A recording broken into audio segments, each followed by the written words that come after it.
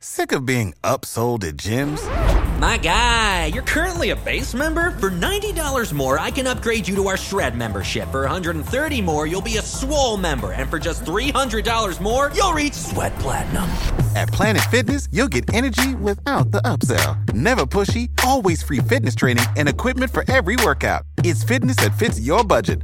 Join Planet Fitness for just $1 down and $10 a month. Cancel anytime. Deal ends Friday, May 10th. See Home Club for details.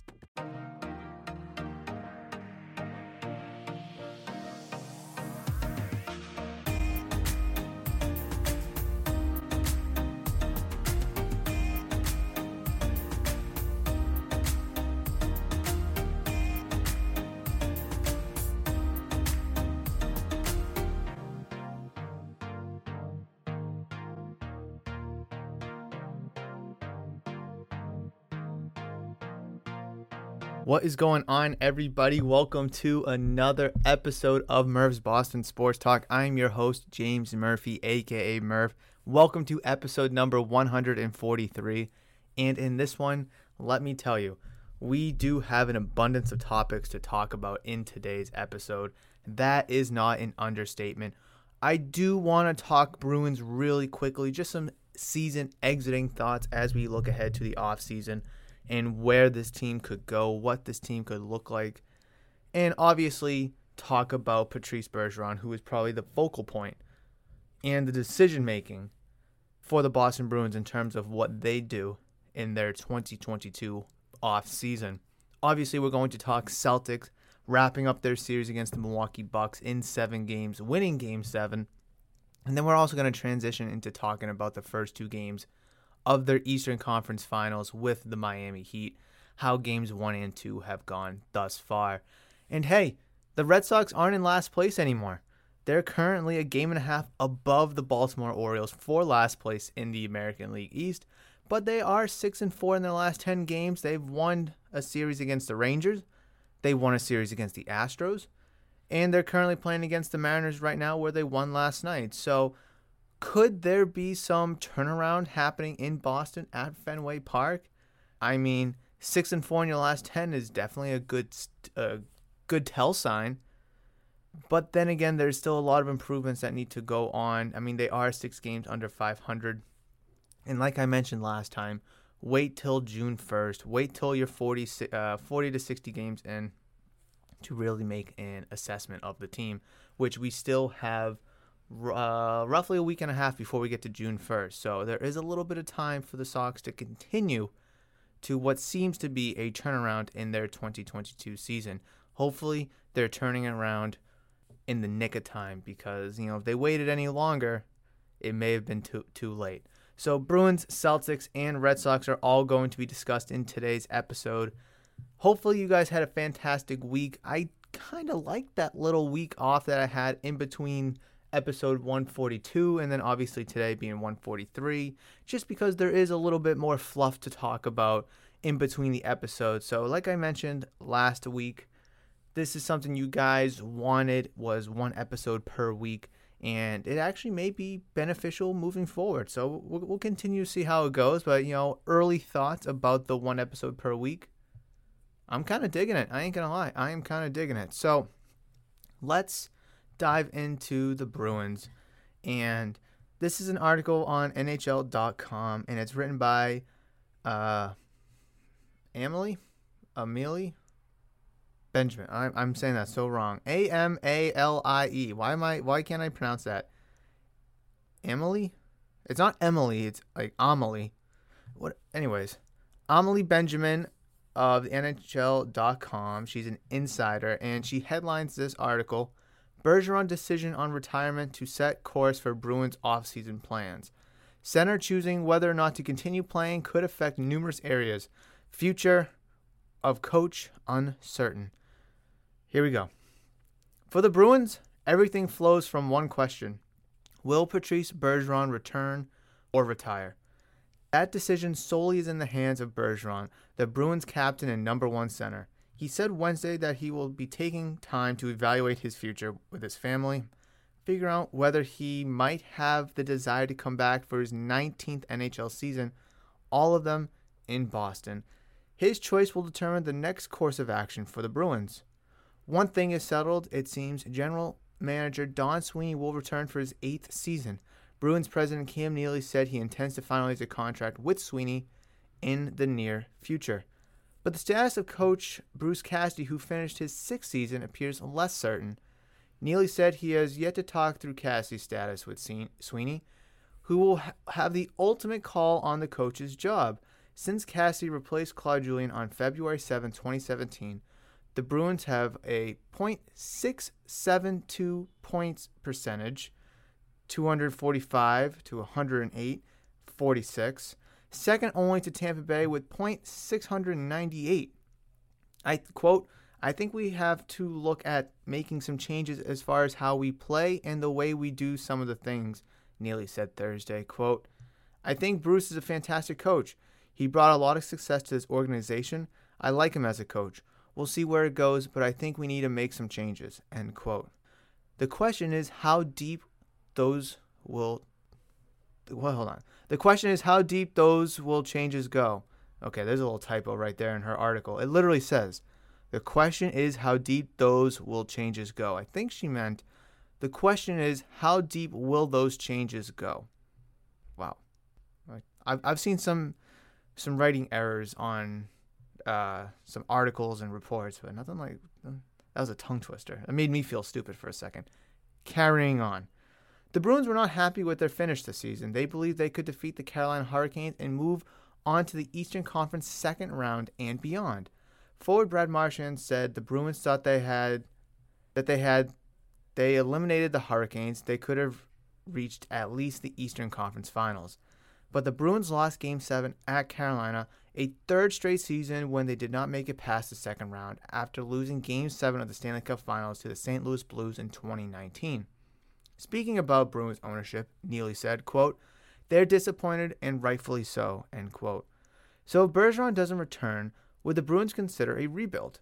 Quote, I've been looking at that for a while now, Neely said, quote, as your core players and your better players are starting to age out, you do have to look at that. There's no question. But we do have some good young players in this lineup and hopefully continue to grow, and hopefully we can add to that. But it is something you think about. Would the fans accept that? Quote, I don't think anybody really wants to watch losing hockey, and that's not the plan, is to start losing, Neely said. Quote, you look at the teams across the league that have lost a lot of hockey games over the numbers of years, and they're in rebuilds, and they get better draft picks, and ultimately better players. She needs to end her quotes. My goodness, that's the second time. Because, yeah, once I kind of skipped over it was a few sentences ago. My goodness, the editor, the publisher, whoever needs to really dive in. And here's it again. Quote, I think we've done a pretty good job the last 10 to 11 years of trying to stay in that window to win. Period. No end quote. Focus on the end quotes. My goodness. As Neely said, the Bruins have some building blocks in place. They got a good rookie season out of Jeremy Swayman and seem to believe in him as their goalie of the post-Tuukka Rask era. Swayman and Linus Ullmark have been the position locked down. Their corps of defensemen is solid too. They have what could have been one of the best top defensive pairs in the NHL in Charlie McAvoy and Hampus Lindholm, one that should get better with a full season together. Each is signed through 2029-2030. Holy crap, that is a long time. Their offense, that's where the issue comes in. The Bruins still are laminating the missed opportunity from the 2015 NHL draft when they had the numbers 13th, 14th, and 15th picks and selected defensemen Jacob Zaboral and forwards Jake DeBrusk and Zach Senyshyn. The players picked at number 16, 17, and 18 were forwards Matthew Barzal of the Islanders, Kyle Connor of the Winnipeg Jets, and defenseman Thomas Chabot of the Ottawa Senators. Also, forward Pastrnak is heading into the final season of his contract. Neely has been frustrated by the Bruins' inability to be more creative on the power play, and everyone in the organization acknowledges that 5-on-5 offense has not been good enough. And that's their center problem. They do not have a replacement for Bergeron in the organization. Their best center options on the roster are Charlie Coyle, Eric Holla, and prospect Jack Studnicka. And there have been draft picks sacrificed to maintain this team's status. The Bruins don't have a first-round pick in 2022 NHL draft and don't have a second-round pick in the 2023 NHL draft or the 2024 NHL draft. It is a major concern. Quote, "You could look at plans B and C and such, but let's be honest, you don't replace that type of player and what he means to our organization," Sweeney said of Bergeron. "That might take years to replace that player in that sense," end quote. The Bruins have gone through years of such departures, among them defenseman Zdeno Chara and Torrey Krug, forward David Krejci, and goalie Tuukka Rask. Bergeron is next, whether it's this offseason or beyond. The organization waits with bated breath. Quote, "I think it would be challenging to have the year that we had without Bergeron," Neely said. Quote, "It's tough to find a Bergeron. Hopefully he does come back, but if he doesn't, we've got to go to work." Now that article, I'm not going to lie, was a struggle to read. I tried to just breeze through some of the errors, whether they were quoting errors or just punctuation errors. I'm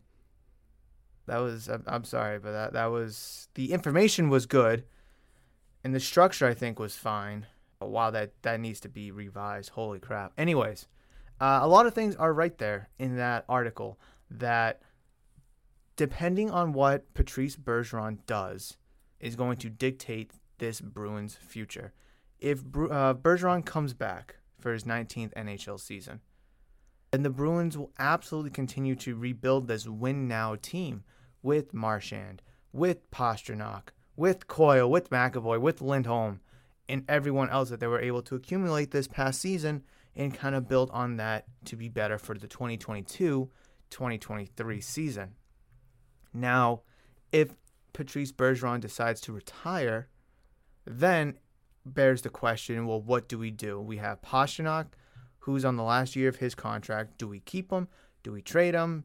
What do we do? Marchand, what are we going to do with the guy that's 34, 35 years old? Should we keep him and just let him, play out his time here with the Bruins? Should we try to trade him to get as many assets as we possibly can? It's just, there is a lot of questions that, will come depending on what Patrice Bergeron does. Now, obviously, there's no pressure on Patrice Bergeron, but let him make his own decision. Obviously, we all want him back. We all want to watch Patrice play one more season, at least. We all want to see our captain play another season.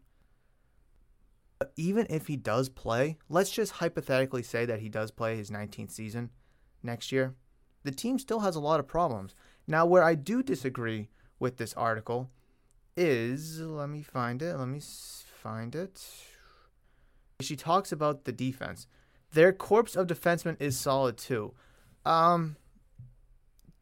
Did you watch the Bruins play against the Carolina Hurricanes?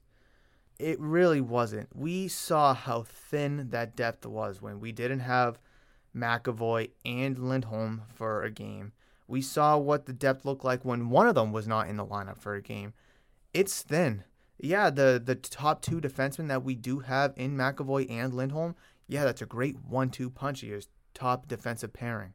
But after that, it may be quote-unquote solid, but I don't think it's good long-term. Like, Grzelcyk, I think, took a step back. Carlo seemed like he took a step back. Connor Clifton, he's Connor Clifton. It's really hard to argue that he's a top 4 defenseman. But overall, the defensive corps was not that good, and it really showed in this series. And I would love to have a lot of faith in what this team could have done if they were able to get past the Carolina Hurricanes. And Brad Marchand saying that they could have went beyond the second round and seen themselves in at least the conference final. You just don't know that. You really don't know that. And were the Hurricanes that much better than you? At the end of the day, I don't think so. But I do believe you just got outplayed. And it just came down to being able to win one on the road. And that's all you had to do. But you weren't able to do it. And that is a trickle-down effect of the defensive play, the offensive play, and obviously the coaching at the same time. Because you got to put the puck in the net. However, you got to keep the puck out of the net. And I don't think it was Swayman's fault at all. in any of the losses he endured in the series. Obviously, you could look at games 1 and 2 and point to Linus Ullmark, sure. But again, it has to go through all 5 other guys in order to get into the net to begin with. So I think this series was a team series loss. But again, if they were able to beat the Carolina Hurricanes, I don't know how much further they would have been able to go. I really don't. I mean, obviously hindsight is 2020, but we'll never get to see what that looks like, except all we can see right now is a loss and looking ahead to next season. She does bring up in the article, she does bring up the 2015 NHL draft when the Bruins had picks 13, 14, and 15. And I was screaming for the Bruins to trade them. Now, I think taking those 3, having 3 picks right there was pretty good. Chances of you hitting on one of them are probably pretty high, but you haven't. And yes, again, hindsight's 2020, but if you trade those 3 picks to get into the top 5 or so, 6, 7, I don't know, I'd probably get into the top 5, to be honest. You would have in a much better position, a much, much better position. Or if you even trade one of them to get a first-round pick in the following year. Again, I mean, I'm not sure why we're taking 3 first-round picks. Yes, it's nice to have depth at the Providence level. Yes, it's going to be nice to have a good young core where you believe that Zboril, Dabrowski, and Senyshyn will be your foundational players moving forward. Yeah, that's all nice and all. But again, it hasn't panned out. And we're not going to be in a position again where we're going to have 3 first-round picks all in a row like that. So this team moving forward doesn't have a first-round pick this draft. They don't have a second-round pick next or in 2024's draft. So where are the Bruins going to have to rebuild for next season? And that's going to have to be through what they have in their system at Providence. That's going to have to be through free agency, trades. The Bruins will have a lot of work to do one way or the other, regardless if Bergeron comes back. And I just hope that the Bruins organization doesn't use Bergeron's retirement as the narrative of the moves that may come if he retires. Like, let's say Jack Studnicka being the team's number 2 center, right? Well, if Bergeron was here, he would be the number 3 center where he probably should be. Like, I just hope they don't try to pin it all on Bergeron if he retires to make him not seem like the bad guy, but to make his retirement appear to be the reason why the team is in the spot that it is. And I don't think that they will. I don't think they'll throw Bergeron under the bus like that. But again, you lost Chara, you lost Krug, you lost Krejci, and you lost Rask, all in the past couple of seasons. We could have absolutely used David Krejci this year. You know, Torrey Krug, people liked and hated him. People thought Chara was washed up. People still wanted him. You know, same with Tuukka Rask. But people keep looking at David Krejci and be like, well, if David Krejci was still on this team, he would be the team's number 2 center. You know, when Bergeron missed a few games, he could have slid in there. The team's power play would have been a lot better with Krejci. You know, the centers would have been able to, you know, fall into place a lot better. Like, okay, fair enough. But the dude, you know, gave you 10 years of his life, and he wanted to go play overseas in his home country. Well, what's wrong with that? And yes, it sucks that you don't have David Krejci anymore, and some people, admittedly, wanted Krejci traded. I mean, myself included at one point, just because it would clear up some cap to make other maneuvers during the courses of other seasons. But again, a lot of people were looking at David Krejci and be like, oh man, if that guy was here, you know, our centers could fall into place. I just don't want to see that again if Bergeron does retire. Now, if you're going to ask me if I think Patrice Bergeron will stay or retire, I think he may give it one more go. I think he may give it one more go, and that's it. If he does come back. I think he will come back for one more year, and that's it. And after that 1 year, he's done, regardless of what the finish was. Now, let's say the Bruins won the Stanley Cup this year. I think he would retire. But I think he wants it one more time, one more shot at it. And I think he's going to do that. But he's going to make it clear, like, you guys, like, talking to the Bruins, you got to bring in a lot of talent here. You got to do something. You know, bring in 3 legitimate number 1 centers or something. You know, bring in 4 legitimate, you know, first-line wingmen or something. We got to get this team nice and deep, you know, to kind of buy in all into one more season. That's my opinion. Will it happen? Who knows? Patrice Bergeron, whose contract is up with the conclusion of the season, we'll have a decision to make whether to return for a 19th season or retire and ride off into the sunset. But with that being said, that was our Bruins Minute. Let's talk about the Boston Celtics here. Now, obviously, we all know, unless we've been living under a rock, that the Bruins won Game 7 of the Eastern Conference semifinals against the Milwaukee Bucks, 109-81. That was on Sunday. But let's just, we could talk about that game and how important that game was. But I do want to talk more about the Miami Heat series, obviously, because that is the current series in play right now. Celtics lost Game 1 to 118-107. The Celtics won 3 quarters in that game. They won the first, the second, and the fourth quarters, all by a combined 3, 8, 14 points. You lost the third quarter by 25 points. You lost the third quarter because you allowed the Heat to open up a 22-2 run in the third quarter and finish the quarter on a outscoring you 39-14. That is beyond insane. If I'm being honest, that is absolutely beyond insane. Now, I do think that not having, I think everyone can agree with this, not having Smart and or Horford was a major reason why that kind of a game got out of hand or that game ended up in a loss to begin with, because it was one less defender for Jimmy Butler. Al Horford could have really held down the fort inside to not allow the Heat to, not allow Jimmy Butler to get 9 rebounds, not allow PJ Tucker to get 6. I mean, Bam Adebayo wasn't that much of a factor. But you're giving up 8 rebounds to Tyler Hero. That's kind of the big outlier to me. And I think that's where kind of Al Horford would really slide in to not allow Butler, Tucker, and Tyler Hero to get 23 rebounds together. So the Celtics losing Game 1, big, I would like to think, wake-up call. And I really thought that the Celtics, I'm not going to say cruise to a Game 1 victory, but we're going to win Game 1 even without Smart and Horford, because they just came off their series against the Bucks. They're playing another game a couple days later. The Heat have been off for 5 days, I believe, at that point. So there could have been just a tad bit of rust like there was with the Celtics when they swept the Brooklyn Nets in their first round, compared to the Bucks going 6-7 games in their respective series. So I just kind of thought that it would have rolled over a little bit for the Celtics, and they started out fine. Again, they first quarter 35-24, second quarter 35-21. Oh, I'm sorry, I'm looking at Game 2. Oops, I'm looking at Game 2. First quarter 28-25, second quarter 35-29, and then that wretched third quarter. Tatum played 44 minutes that game and gave you 29 points. I think he could have gave you 39, 45 points, and that still wouldn't have been enough. I just don't think the Celtics just had it in them that night to not allow Jimmy Butler to drop 41 points. Come on, 41 points? That just can't happen.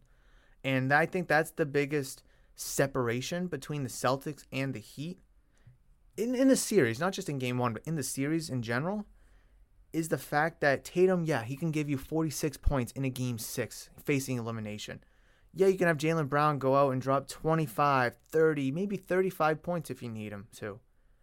But then you got Grant Williams, who can give you 10 to 25 points. You have Peyton Pritchard, who can give you anywhere between 10 to 25 points himself. Al Horford, who dropped 30 one night. You just have a lot of players that can go out and be the scorer that you need for a possession or two, or maybe even a quarter, or maybe if Tatum is kind of cold right now. But the thing for the Heat is that they don't have that outside of Jimmy Butler. Yeah, here in Game 1, you got 18 from Tyler Hero. Max Strus gave you 11. Gabe Vincent gave you 17. Bam Adebayo in Game 1 gives them 10. Their second best scorer was Tyler Hero. Their third best scorer was Gabe Vincent. But Jimmy Butler getting 41 points is the biggest difference. If you hold Jimmy Butler, and granted 18 of them or 17 of them came from free throws, you take away half of those free throws and you probably still end up winning that game. But if you don't allow Jimmy Butler to get 41 points, say you just give up 30, right? that should still be enough in order to win the game, especially with the depth that you have in Tatum, Brown, Smart, Horford, obviously Pritchard. So the Heat just lack depth where you strive in depth. And I think that was a big reason or a big factor in why you were able to beat the Bucks, is because all the Bucks had was Giannis. That's it. Let Giannis score his 30, 35, 40, 45 points. Let him do whatever he wants. But don't let Grayson Allen beat you. Don't let Brooks Lopez beat you. Don't let Drew Holiday beat you. Okay? In this series against the Heat, let Jimmy Butler get all the points he wants. Don't foul him. Don't put him at the free throw line because he likes the contact. He's going to look for contact. Giannis isn't a three-point shooter, but if you leave him dead ass open, he's going to shoot it. And he may make a few shots, but you'll live with that because you'd rather him just, shoot an open three rather than just spin, travel, drive into the lane, get fouled, now he's on the free throw line. You'd rather let him live and die outside of the three. Okay? Jimmy Butler, in an essence, is similar to Giannis because don't let Jimmy Butler do what he wants inside. He wants to do what he wants inside. He's not going to shoot outside. So if you can give him 25, 30 points inside without going to the free throw line all too much, making that point total go up to 35, 40, 45 or whatever, then I have faith that you're only going to give up 6 points to Adebayo, 6 points to Max Strus in a game 2. Caleb Martin, 6 points. I mean, let's see. Oladipo, 14. Vincent, 14. Tyler Hero, 11. Granted, this is mostly garbage time at this point. Save big on brunch for mom, all in the Kroger app. Get 16-ounce packs of flavorful Angus 90% lean ground sirloin for $4.99 each with a digital coupon. Then buy 2, get 2 free on 12 packs of delicious Coca-Cola, Pepsi, or 7-Up, all with your card. Shop these deals at your local Kroger, less than 5 miles away. Or tap the screen now to download the Kroger app to save big today. Kroger, fresh for everyone. Prices and product availability subject to change. Restrictions apply. See site for details. But still, your depth is way better. You're getting 10 from Al Horford in his first game back. You're getting 27 from Tatum. You're getting 24 from Smart, 24 from Jaylen Brown, 19 from Grant Williams, 10 from Pritchard. You're getting a little bit from everybody. Whereas it's Jimmy Butler scoring 29 points. This is in game 2 now. 14 from Gabe Vincent, but is that sustainable? No. 14 from Oladipo, who's playing in garbage time, even though he probably shouldn't have been, but he was out there in garbage time, so let's call it 10 points. Tyler Hero, there's the 6th man of the year, 11 points. That's probably normal. But that's it. But that is it. PJ Tucker, starting forward, 5 points. Bam, starting center, 6 points. Max Strus, starting guard, 6 points. That's more like them than what you saw in game 1. And I strongly believe that not having Marcus Smart and Al Horford in game 1 is a huge factor because now you can rotate Time Lord, Tice, Horford, Grant Williams on Bam Adebayo if you want. And for Jimmy Butler, you can rotate Tatum, Smart, Brown. I can't see why Grant Williams can't guard him. Did I miss anybody? No, I didn't miss anybody. And you can rotate those guys onto Jimmy Butler, but if you take out Al Horford and you take out Marcus Smart, arguably your 2 best defenders, maybe 2 of your... Marcus Smart is clearly your best defender. But is it any stretch of the imagination to say that Al Horford is one of your best defensive players? I mean, Tatum can lock it down, yes. Rob Williams obviously is locked down. Jaylen Brown's been a little streaky this playoffs defensively. Grant Williams has obviously taken a massive step up on the defensive end. Look what he did against Giannis. I mean, I don't think it's any stretch of the imagination to say Al Horford is a top 3 defensive player on your team. Especially when he was guarding Giannis last series. So when you're able to plug in 2 top-tier defensive players, or at least, one being Marcus Smart and then Al Horford being the other as of late, that just completely changes things for you. And it showed in Game 2 where you're able to win Game 2 by 25 points. Now, obviously, the lead was up to like 30 at one point. Again, garbage time. Everyone's just hucking up shots, making, everything look nice and such. I do believe overall the Celtics are the better team. And I think across the nation, people are going to say that the Celtics are the better team. When you look at Tatum, Brown, Smart, Time Lord, Al Horford, Grant Williams, Peyton Pritchard, those are 7 guys right there that the Celtics can lean on to either get you a three-pointer, play a little bit of defense, maybe not Pritchard, but overall, that is either... And I'm not even including Derek White, who's a great defensive player himself. Obviously, he filled in for Marcus Smart in Game 1, but he missed Game 2 due to the birth of his first child. So, there's an 8th player right there. Obviously, you don't want to rely on him scoring-wise, but that gives you 8 great rotational players right there that can do a lot of different things and do it very well. The Heat, outside of Jimmy Butler, who do they have? Yes, they have Bam Adebayo, but through 2 games has been nothing. Now, is that Rob Williams just locking him down? Is that Grant Williams locking him down? Or is Bam Adebayo taking a turn where he's not as good as maybe we once thought, or nowhere near as good as he was a couple years ago in the bubble for the Eastern Conference Finals between the Heat and the Celtics then? Victor Oladipo, obviously a shell of himself, can still hit the juice a little bit. Tyler Hero, 6th man. I feel like you have the players to lock him down, right? Like I said, you have Tatum, Brown, Smart. You have Derek White. You have players to lock down Tyler Hero. You do. I'm not scared of Caleb Martin. I'm not scared of Victor Oladipo. I'm not scared of Max Strus or PJ Tucker. I'm not. Duncan Robinson came in garbage time because they were down by 20-something points trying to see if he can hit threes, and he bricked the first 3 threes that he shot. So Duncan Robinson, who was the starting small forward for the Heat a couple seasons ago, has almost or essentially lost his way out of the rotation now for the Heat. And he was a major problem for the Celtics 2 years ago, but isn't a factor at all this year. So things have completely changed in terms of the Heat from a couple of years ago, and then obviously for the Celtics since a couple of years ago.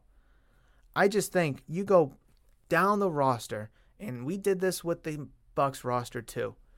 The Celtics roster is by far better and deeper than the Heat. I think the top sheer talent for the Celtics compared to the Heat is better. Am I taking Jason Tatum or am I taking Jimmy Butler? Probably going to take Jason Tatum, okay? Am I going to take, I know it's not positional, but am I going to take Jaylen Brown or Bam Adebayo? I'd probably say most people may take Bam Adebayo here, but looking through the course of the playoffs so far, or at least in the first 2 games, you're taking Jaylen Brown. All right, what about PJ Tucker and Al Horford? Probably Al Horford, if I'm being honest. What about Max Strus or Marcus Smart? You're taking Smart. Okay, what about Grant Williams or, Tyler Hero? That's Grant Williams. Look at what he did against Giannis. How is it that you can't take Grant Williams with the way he's played throughout the playoffs and not say you want a guy like that on your team? It's just, I think we're in for an interesting series between the Celtics and the Heat. And it's going to come down to who can win the small battles. Who can win the battles for the loose ball? Who can win the battles for the offensive rebound? Who can win the battles when the other team is going on a run and you got to get a stop or you got to get a bucket yourself? The game between the game. And I would like to believe that our coaching can kind of help with the intricacies and the nuances of the game in between the game. Not saying that Ime Udoka is a better coach than Erik Spoelstra because, generally speaking, I would like to think that Spoelstra is a better coach. But when you have the talent that you have on the Celtics and the coach that you do have in Udoka, that should be able to outmatch Spoelstra and what he has at his disposal with the Heat. I really do. A lot of people pegged this series to maybe go 6 games or so between the Celtics and the Heat. I know a lot of people were picking the Celtics to come out of the East, and I still think that if the Celtics play the way that they played here in Game 2, shutting down the Heat like they did in Game 2, this series could be done in 5. I'm sorry, 6. No, yeah, 5. 5. This series could be done in 5. I mean, could we see the Heat, sneak another win? Yeah. But with the series now going back to Boston, the Celtics stealing home court away from the Heat by winning one of those 2 games in Miami, I don't know, and I don't see the Heat being able to grab one in Boston. I just don't. Because bench players, role players, rotational guys, they play better at home. And you look at how well Grant Williams has played on the road this whole postseason. You look at how well Peyton Pritchard has been able to play this whole postseason on the road. Those 2 guys, I think, are really going to take a big step forward, or I should say a big elevation in their games come 3 and 4, especially the Eastern Conference Finals. Series tied 1-1. You have a chance to go up for the first time in a series since you were up 1-0 against the Brooklyn Nets. Or I should say, I guess, when you were up 3-0 against the Brooklyn Nets. I mean, they were down 1-0 to the Bucks. Then they tied it 1-1. Down 2-1, tied at 2-2. Down 3-2, tied at 3-3, and then won. I don't consider the series win as leading the series, right? They were down 1-0 against the Heat, and now they tied it 1-1. So the Celtics haven't had a series lead since they won Game 3 against the Brooklyn Nets. What was it, 3 weeks ago at this point? So I am very excited to see, and I think they probably know something like that. And if they play just like they played in Game 2, in Game 3, with that Boston crowd behind them, beating them by 20 to 30 points, that is really going to demoralize Miami Heat, knowing they have to come back for a Game 4 and do it again and try not to let it happen again. And honestly, if that series goes back to Miami and the Celtics are up 3-1, that Game 5 may just be a formality, honestly, especially if Jimmy Butler is not getting any help. Because from Games 1 and Game 2, he is getting 0 help. 0 help. And until he gets help from Bam Adebayo, Oladipo, Tyler Hero, whoever you want to look at, I have full faith and full confidence that Tatum can give you 25, Brown can give you 25, Smart will give you 20, Horford can give you 15, Pritchard can give you 15, Williams can give you 15, and we'll just destroy them that way. And I don't think anything that I'm saying is any stretch of the imagination. Now, could I see a reality where the Celtics lose Game 3? It's the playoffs. Of course, anything can happen. Now, if they won like they won in Game 2, in Game 1, right, and they lost Game 2 like they lost in Game 1, then I could see Game 3 being a little bit more of an even battle. But since they have so much momentum going back home to Boston after a 25-point win against the Miami Heat in Game 2, it's going to be very tough for the Miami Heat to overcome the Celtics' depth, the Celtics' skilled players, Tatum, Brown, Smart, Horford, Pritchard, Williams, all those guys.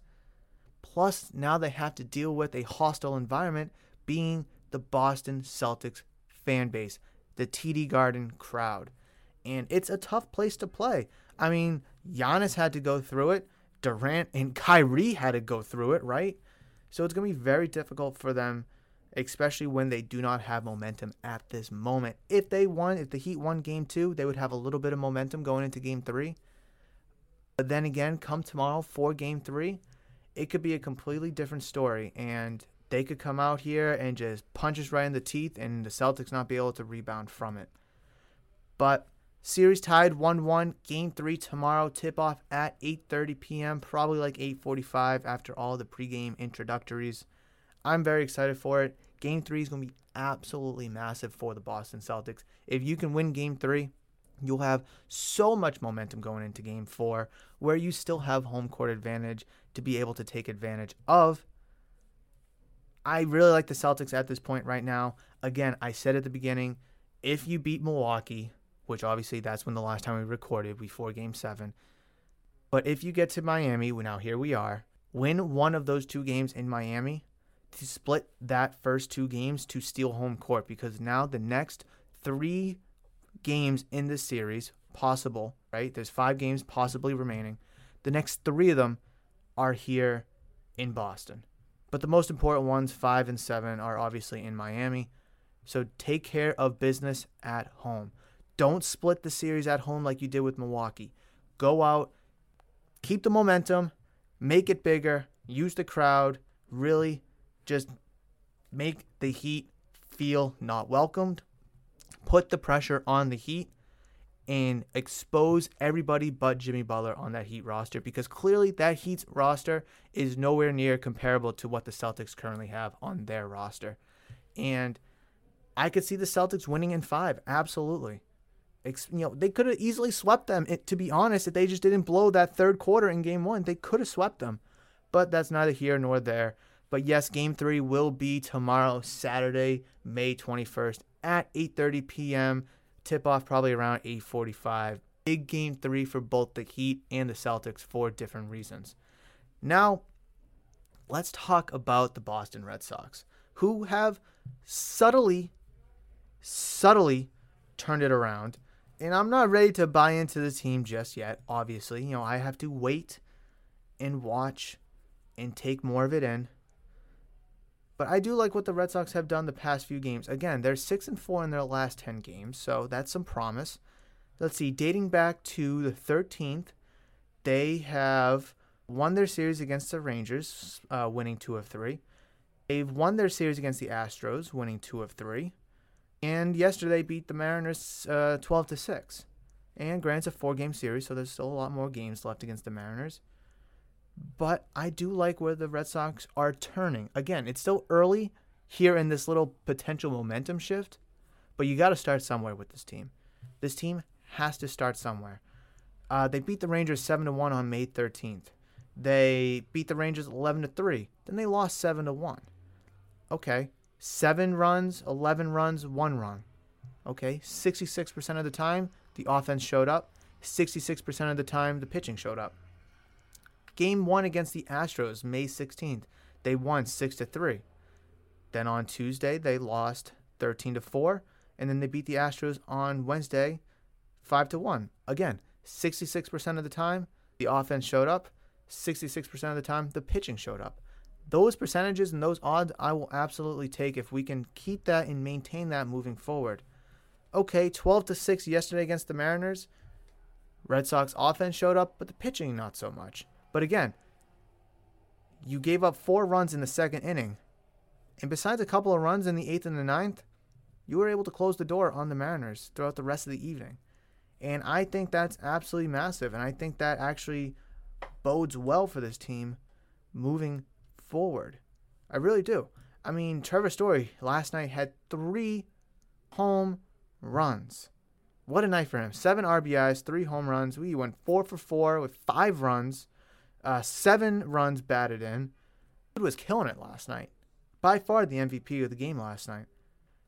But let's look at it from a whole team perspective, in that you can't bet on Trevor Story to play like that. I mean, he's now turning a page himself. He's starting to turn a page himself, which is nice. But moving forward, we're going to need the whole team. I mean, Bogaerts, Devers, been playing well as of late. Verdugo went 3 for 5 last night, which is nice. But again, the bottom of the lineup, Dahlbeck, went 1 for 4. Vasquez, 1 for 4, cool. Jackie Bradley Jr., 1 for 3 with the walk, okay. We need 7, 8, 9 in order to have long-term success throughout the lineup. It's just a fact. Maybe bring Dahlbeck down for a month in Worcester just to kind of figure and tweak a couple of things out. Vasquez is your starting catcher. He is what he is. Maybe have Connor Wong come up and be the offensive catcher, right? And Jackie Bradley Jr., I'm on the boat that he should be the 4th outfielder. I would be okay if he was the 4th outfielder. He starts twice a week, comes in for, outfield replacement maybe if you have JD Martinez in left field or whatever. Not saying Jarren Duran's going to solve all problems, but what you're getting from Jackie Bradley Jr., his ceiling right now, offensively, is Jarren Duran's floor. I'm sorry, that's just the case, and a lot of people aren't going to like that, but it's the truth. I mean, I'm not going to sit here and say that Jarren Duran, Connor Wong, Tristan Casas are going to solve the Red Sox 7, 8, 9 issues, but maybe making a couple tweaks here and a couple tweaks there could help that bottom third of the lineup not be 3 outs. but actually convert into a couple hits to give Kike, to give Devers at the top of the lineup, some guys on base to maybe even drive in or to advance runners and just kind of make that lineup, which is 1 through 6, 1 through 9. I mean, right now, Trevor Story, who batted 6th last night, has no protection behind him. You know, if he gets on base, say he drives in a run or two and the Red Sox are down 6-4, right? Okay, who's going to drive in Trevor Story? Is it Dahlbeck? Is it Vasquez? Is it Bradley? Chances are it's going to be neither of them. And that's kind of my gripe right now with the lineup. It's good to see that they're turning it around and that they're able to score more than 4 runs, right? In, 1, 2, 3, 4, 5, 6 games. 6 in the last 7 games, they're able to score at least 4 runs. Okay? It's very nice to see. But again, is this sustainable? We talked about this for the majority of the season in the Red Sox lineup struggling to be able to score runs, where they've scored 1 run against the Orioles. They've been able to score no runs against the Angels, 2 runs against the White Sox, 1 run, 2 runs against the White Sox. It's just 1 run against the Rangers now that I just see it. It's going to be a question that is going to be persistent. The lineup needs to put the bat on the ball. And when you do get that, that is a plus. That is a reward. But baseball, at the end of the day, is about pitching, it's about defense, and it's about getting outs. Who can get 27 outs first? By obviously leading. But I would like to believe that the Red Sox lineup has the depth and has the players in order to be able to score 4 runs on a nightly basis. And that's where the pitching is going to have to step up. And I think as of late, for the most part, the pitching has stepped up. Obviously, there's still some problems and there's still some holes to fill. But after Rich Hill got pulled last night after 2 innings, Tanner Houck, 4 innings, no runs. John Schreiber, 1 inning, no runs. Sawamura, a third, a run. Matt Strahm, 2/3, nothing. Brazier, 1 run. So the bullpen, is the bullpen taking a turn? Is the rotation taking a turn? There's still a lot of questions that revolve around the Red Sox pitching lineup.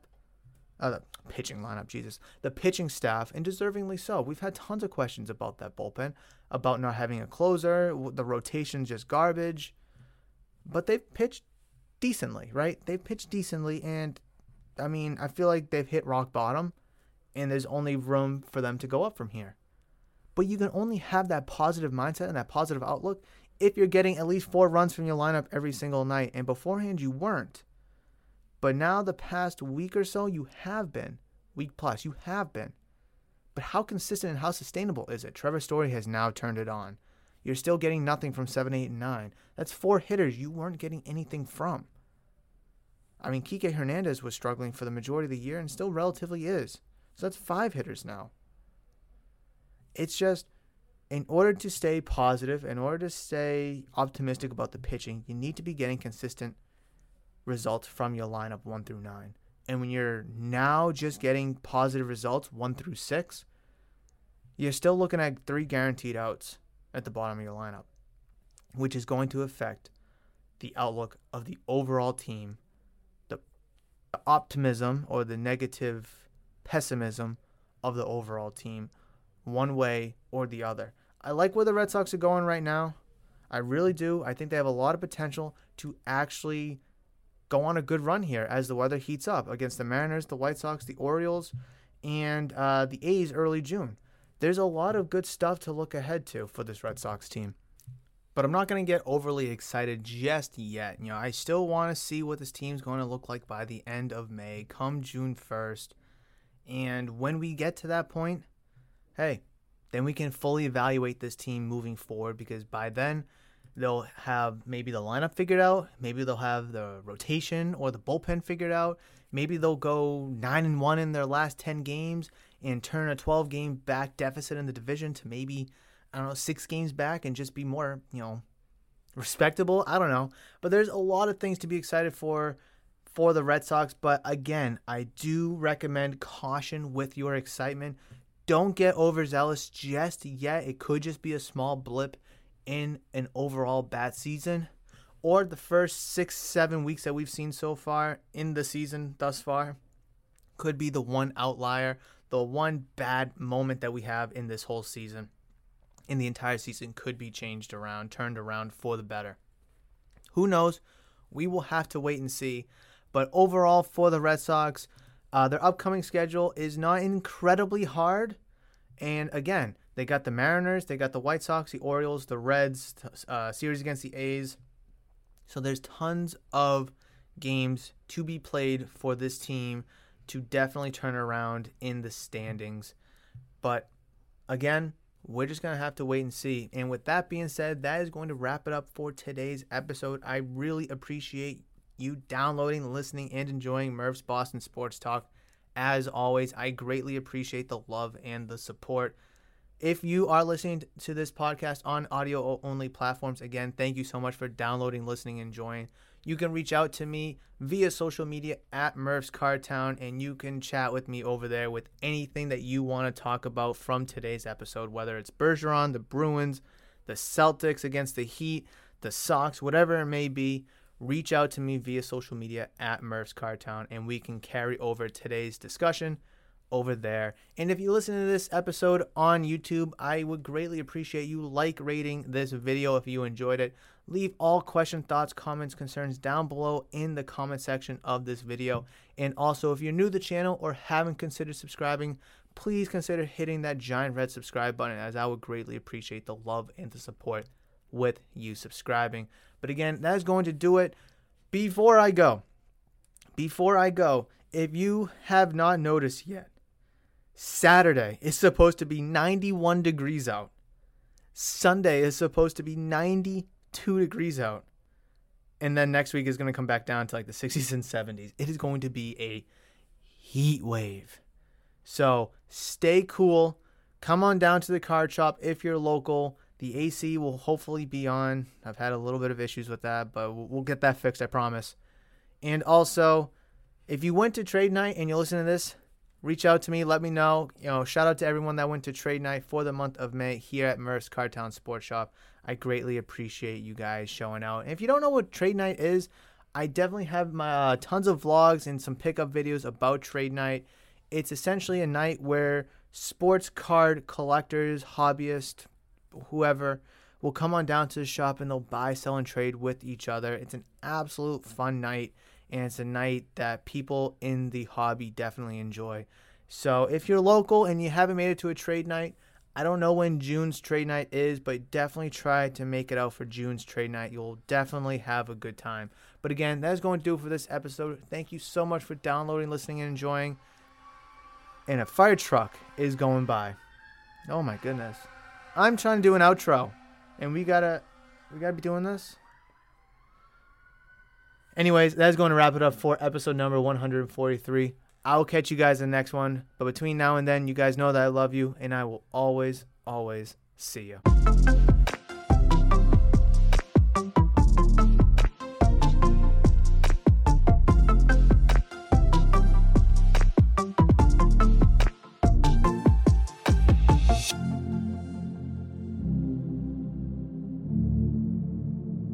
Save big money when you start your next project today at Menards. Check out our great selection of garage and utility lighting options. In stock, ready to take home today. We carry everything to help you illuminate whatever project you're working on. Shop garage and utility lighting products in store at your nearest Menards. You can also view all of our entire selection of lighting options today on Menards.com. Save big